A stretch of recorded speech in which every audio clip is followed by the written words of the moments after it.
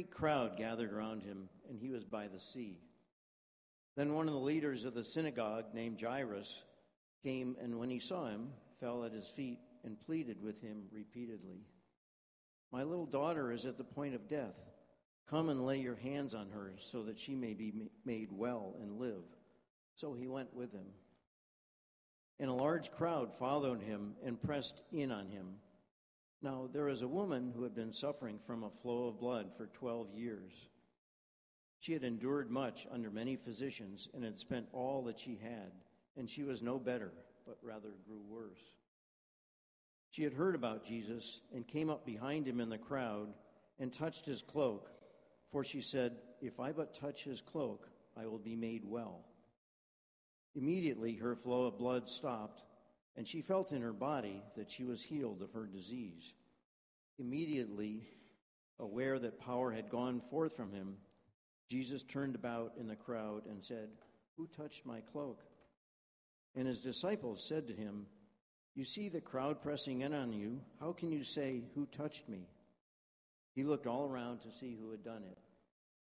But the woman, knowing what had happened to her, came in fear and trembling, fell down before him, and told him the whole truth. He said to her, "Daughter, your faith has made you well. Go in peace and be healed of your disease." The word of God for the people of God.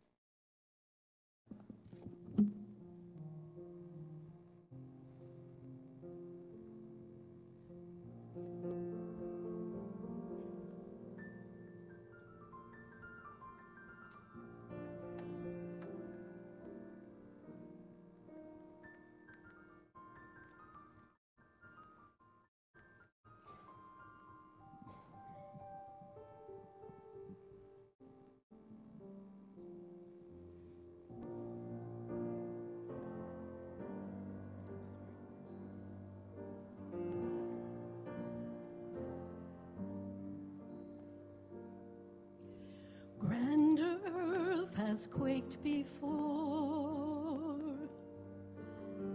moved by the sound of God's voice. Seas that are shaken and stirred can be calmed and broken for my regard.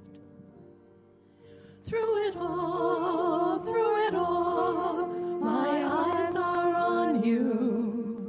Through it all, it is well. Through it all, my eyes are on you, and it is well with me.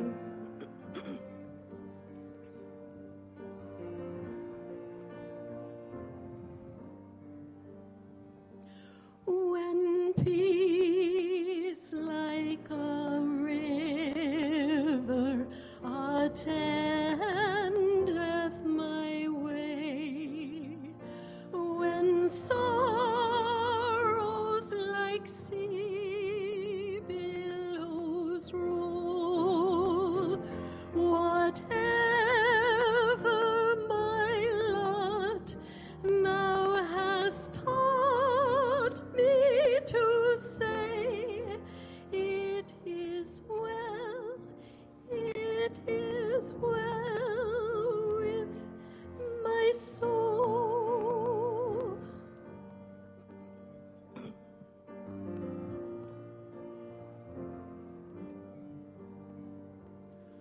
Far be it from me to not believe, even when my eyes can't see, and this mountain that's in front of me will be thrown into the midst of the sea. Through it all, my eyes are on you. Through it all, it is well. Through it all, my eyes are on you, and it is well. It is well.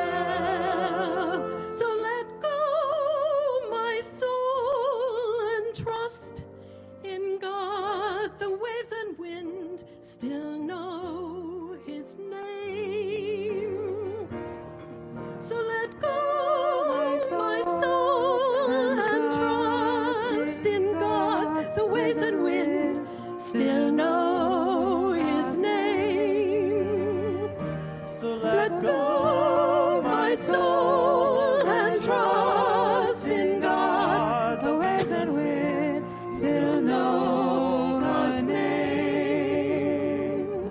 The waves and wind still know God's name.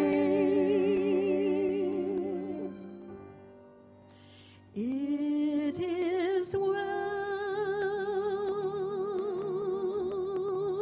with my soul.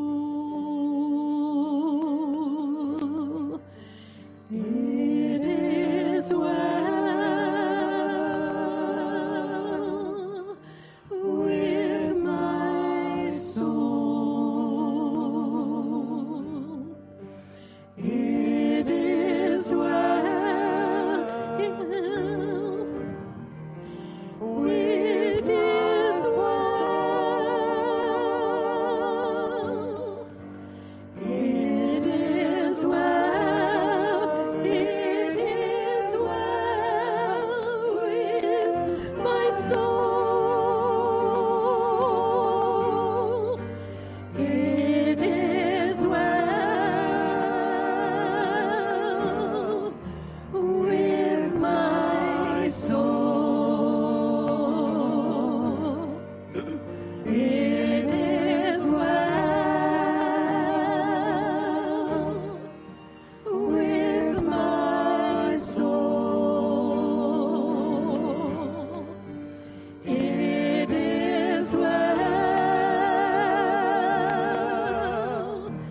It is so. It is well. It is well with my soul.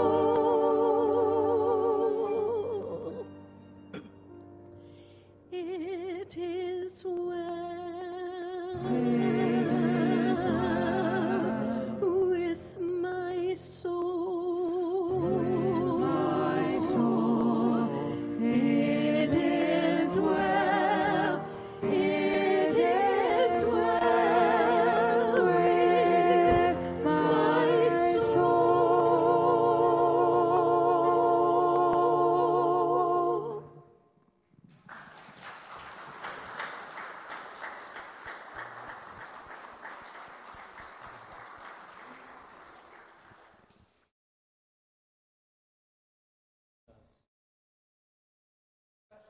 Denise for singing and she brought that song to us, and thank you, Denise. Breakout moment for her, for sure. Thank you so much.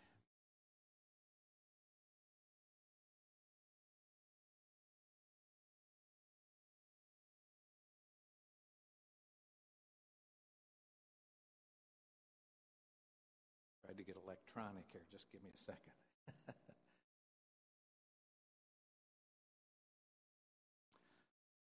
Been thinking a lot in my life this week about the presence of others and how powerful or positive in one way or negative sometimes people's presence is. They're just their essence.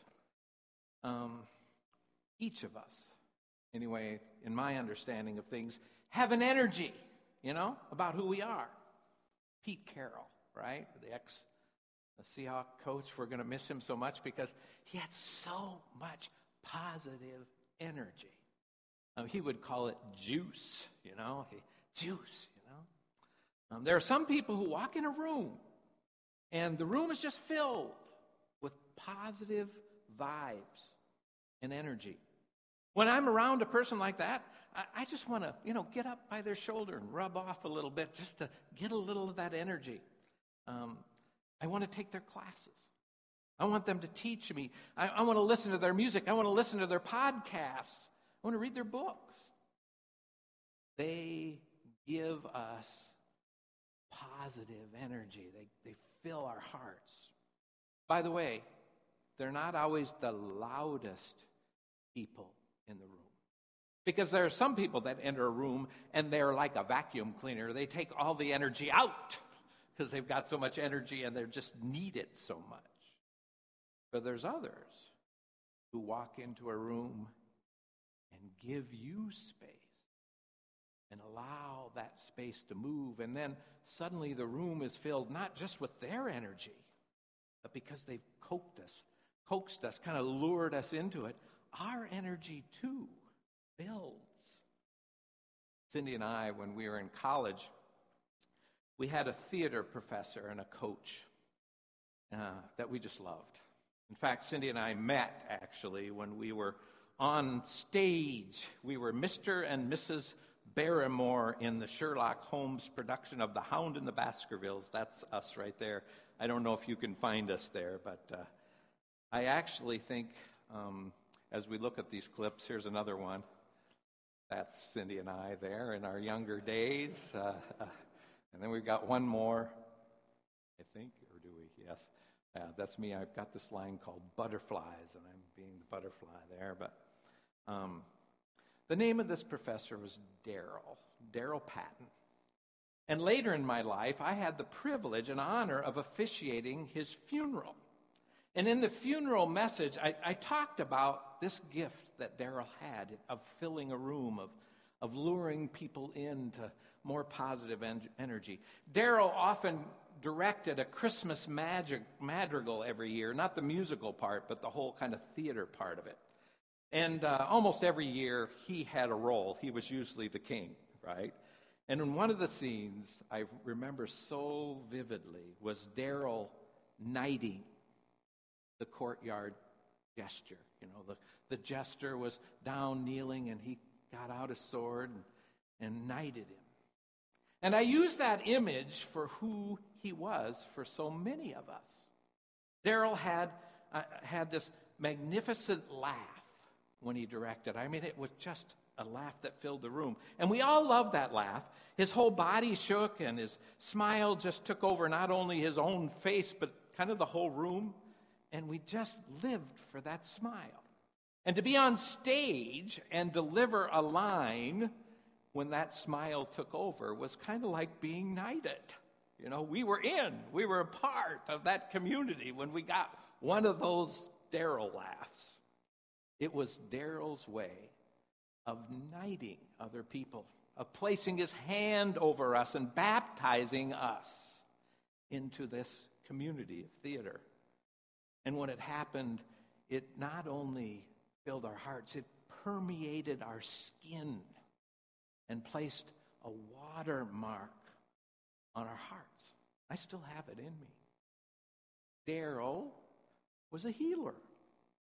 He healed folks. You wanted to go to his parties. You wanted to sing next to him at the Christmas cantata or the community cantata.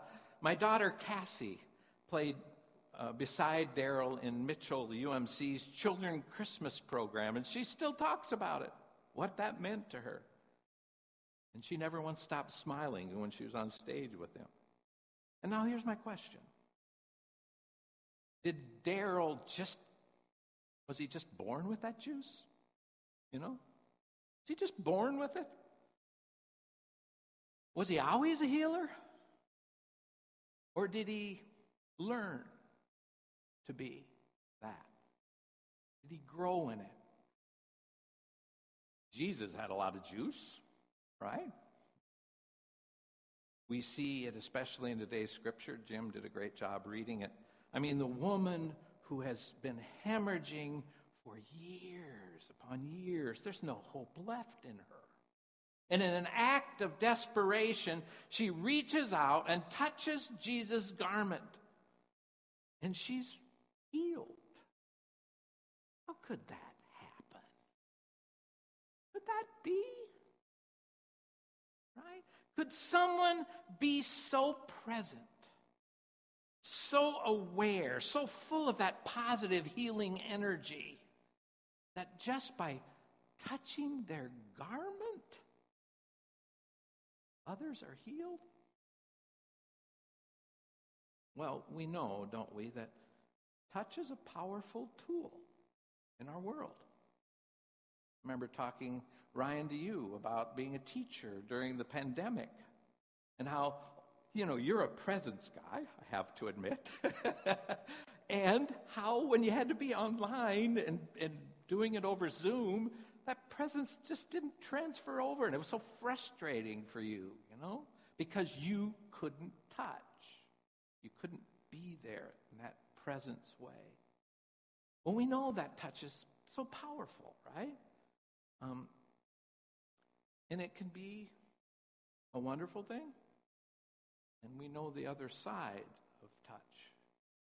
It can be very hurtful.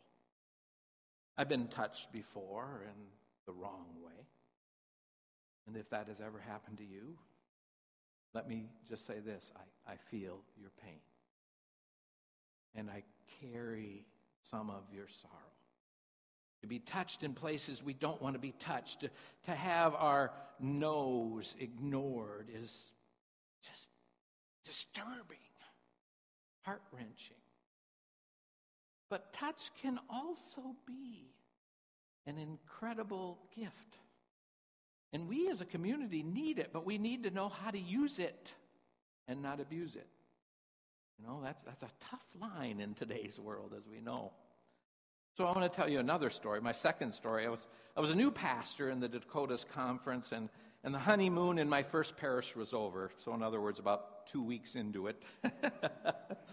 And that first spring, I received an email from the district superintendent, who was kind of like the boss, that there was going to be a pastor's retreat in the local UM camp there, a district pastor's retreat. And to be honest, I had mixed feelings and emotions about going to this retreat. In many ways, I needed it. I needed camaraderie, right? I needed other pastors. But I also had imposter syndrome really bad. I just didn't even know if I cut the mustard. Remember last week, and I talked about pretending in my message? Well, that first year, I just felt like I was doing a lot of pretending, a lot of faking it as a pastor. I just didn't know for sure if I could live up to it all. I wasn't as holy as I ought to be, as most, to be honest. But I went, partly because I thought if I didn't, the DS would think I was, hiding. And as soon as I arrived, I immediately felt like I should turn around and go back to my car. I remember a gal that came to our church recently, about a year ago, and she had come for the first time. She thought about coming to our church for 3 months. And she finally got to the parking lot, and she thought, oh, maybe I could just turn on the video and watch it here, because she could not get into the place, But she finally made it here, and she said, it was just so scary to make that turn, and that's kind of where I was. And as soon as I arrived, I thought about turning back, but it was like going to, everybody was passing the peace, and you all do this very wonderfully, and it is a wonderful thing, but if you're new, it's kind of scary. It's a little bit awkward. People pass you by. They're all looking for somebody else sometimes. And that's how I felt. Everybody was hugging, embracing each other. This was a tight brotherhood or sisterhood, and I felt just totally left out. And I'm guessing, by the way, that many new folk probably feel that way in our lives. And that was me. And I stood awkwardly in the corner, watching, right? Waiting. Believe it or not, in new situations where I don't have a role yet, I'm a pretty shy guy. When I've got my role, I know what to do. But when I don't, I'm shy. And then we all sang grace, and we got in line for supper, because that's what pastors do. We eat a lot. And as we walked in line, an older pastor, I don't know if he was retired yet, but he was close. And he just gently put his hand on my shoulder right behind me. And he said, Brooke, we're so pleased to have you here in our midst. I've been praying for you while you're in seminary. And he said, relax. It's going to be okay. The words were nice, but the hand, touch, I could feel the juice coming from that hand. It was so warm. It just flowed into my heart and all the way down to my toes. And I felt like someone was singing this, surely the presence of the Lord is in this place. I can feel God's mighty power and God's grace. I can hear the brush of angels' wings. I see glory on each face. Surely the presence of the Lord is in this place. That was an angel's wing. Touched me. Have you ever felt like that? That presence? Again, is that something folks just have? Born with? Or can we learn? Can we learn how to be healing presence in this world? And if we can learn to be healers, which I'm saying we can, a wholehearted yes, or at least better healers than we are, what practices might help us? What's some ways we could learn to do this better? Because you know what? This world, if there's anything it needs that presence. It needs it, right?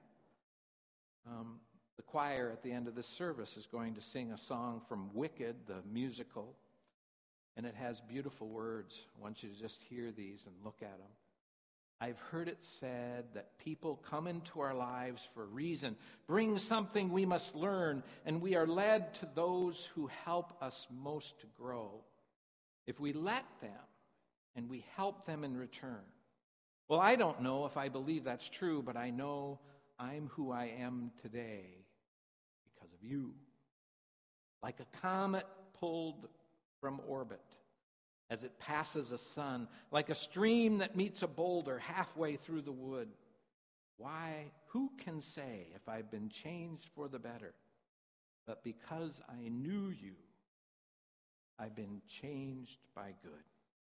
How can we grow to be like that, to be that river who, when rocks who are hardened by this world encounter us, they soften up and they lose some of that jagged edge?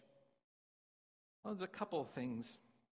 How can we become more like Jesus? How can we become more healers than takers? How can we turn our wounds into moments to heal instead of hurt others? How can we use our words to heal and not hurt? How can we learn to use touch appropriately for the good in this ultra-sensitive and damaged world? Well, first thing I want to say, and I know this is going to just sound pat. This is what Christians say, but learn how to pray. Learn how to pray. Not the way we normally do. Learn how to pray. Roberta Bondi is a great writer, and I've been to a couple of workshops with her, and she defined prayer this way. And she took a ragged rock, a jagged rock, full of jagged stuff, and she said, this is who we are. We've got pains, we've got brokenness, we've got sharp edges, and they're not always so fun in this world to be around. But if we pray, if we immerse that rock under the gentle, graceful stream of God, and that's the work of prayer, getting it down there, all of it. You can't fake it. You can't pretend. Just get the rock down under that thing and keep it there long enough for God to work, for grace to work on all those rough edges. That's the first thing I want to say. Learn how to pray like that, right? It's not easy. I haven't figured it out quite yet myself, but I think there's things we could do. And the second thing I want to say to you is learn how to laugh. Have some fun. Ed Coates was my senior pastor in one of the churches I was at, and one time he came to the church, and I love this story because I never have my key to the church. That's why we went to Codes for this church. I kept missing my keys. Just a funny side story here. In Vermilion, South Dakota, I used to have, they gave me a key, and I lost about 3 of them. And so they decided, hey, Brooke, let's put a magnetic thing behind the gutter, right? And we can just put it right behind the gutter of the front of the church. And then when you lose your key, you can just go get that one and use it and put it back. And so, I get to church one day, and I don't have my key. And I said, oh, no worry. We got that gutter thing going. And so I go over to the gutter, it's gone. There's no gutter. They've replaced all the gutters, and there went my key. So sometimes even good plans don't work for me. But anyway, Ed forgot his key, and there was he was trying to get into this relatively big church, and had glass doors on one of the side doors. And so he's going to the glass door, and it's locked, and he can see this small group meeting there, and they're laughing. And they're having fun, and they're just relating to each other, giving each other kind of just blessings upon blessing. And he can't get in. And he said, man, I just wanted to get into that church that day. I wish everybody could see the church that way with an open door. But that's what we need to be. And we can be that, right? I mean, we want people to be attracted to be here. And I think one of them is to laugh. There is a Sikh tradition that I'd like to teach you. We're hard on ourselves. I know I am. And there's this Sikh kind of prayer tradition. It's kind of a laughing, you have to do it. But you find kind of a pet name for yourself that is warm and, lovely. Maybe you had somebody who called you a pet name, and my sister used to call me Brooke Robbie. So I use Brooke Robbie. And when you make a mistake, or when you blow it, or when you're feeling rough, you just do this, and you go, Brooke Robbie, you'll do better next time. Don't worry about it. You'll do better next time. And you just kind of laugh. Oh, Brooke Robbie, it's all right. So I want you to think of that name. Go ahead and pat yourself. And it's just gentle. It's just a gentle, hey, Brooke Robbie. You don't have to call yourself Brooke Robbie. You might want to try something else. But, just gently remind yourself in a graceful way, right? You can do that. You don't have to be so hard on yourself. Give yourself grace, right? Do that. It's important. And learn to laugh with that. Have some joy. And then I want you to just think about this, but we meet new people all the time. They come in and out of our lives. We've had Will here for this time. And we could have two choices of dealing with people like Will, who we know might not be here forever. Don't ever let them in.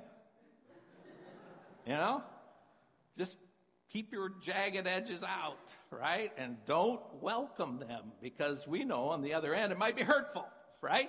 I mean, it might hurt to say goodbye. Or learn to love and open our hearts and let that person influence us. Let that person affect our lives. Be humble enough to see that they have gifts, that we might receive it, and receive them with all our heart. And then when they leave, cry. Yeah, because that's a good thing. It's not a bad thing to miss somebody. That's part of life, right? But also send them, right? Send them out in the world. Give them our gifts and kick them out. No, not kick them out. But send them, because there's a great purpose that they often have. They've given us light, but they want to share that light with the rest of the world.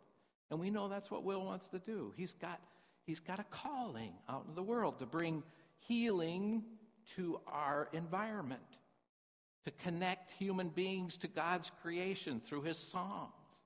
That's a wonderful calling. He does that here, but he can do it in a better way.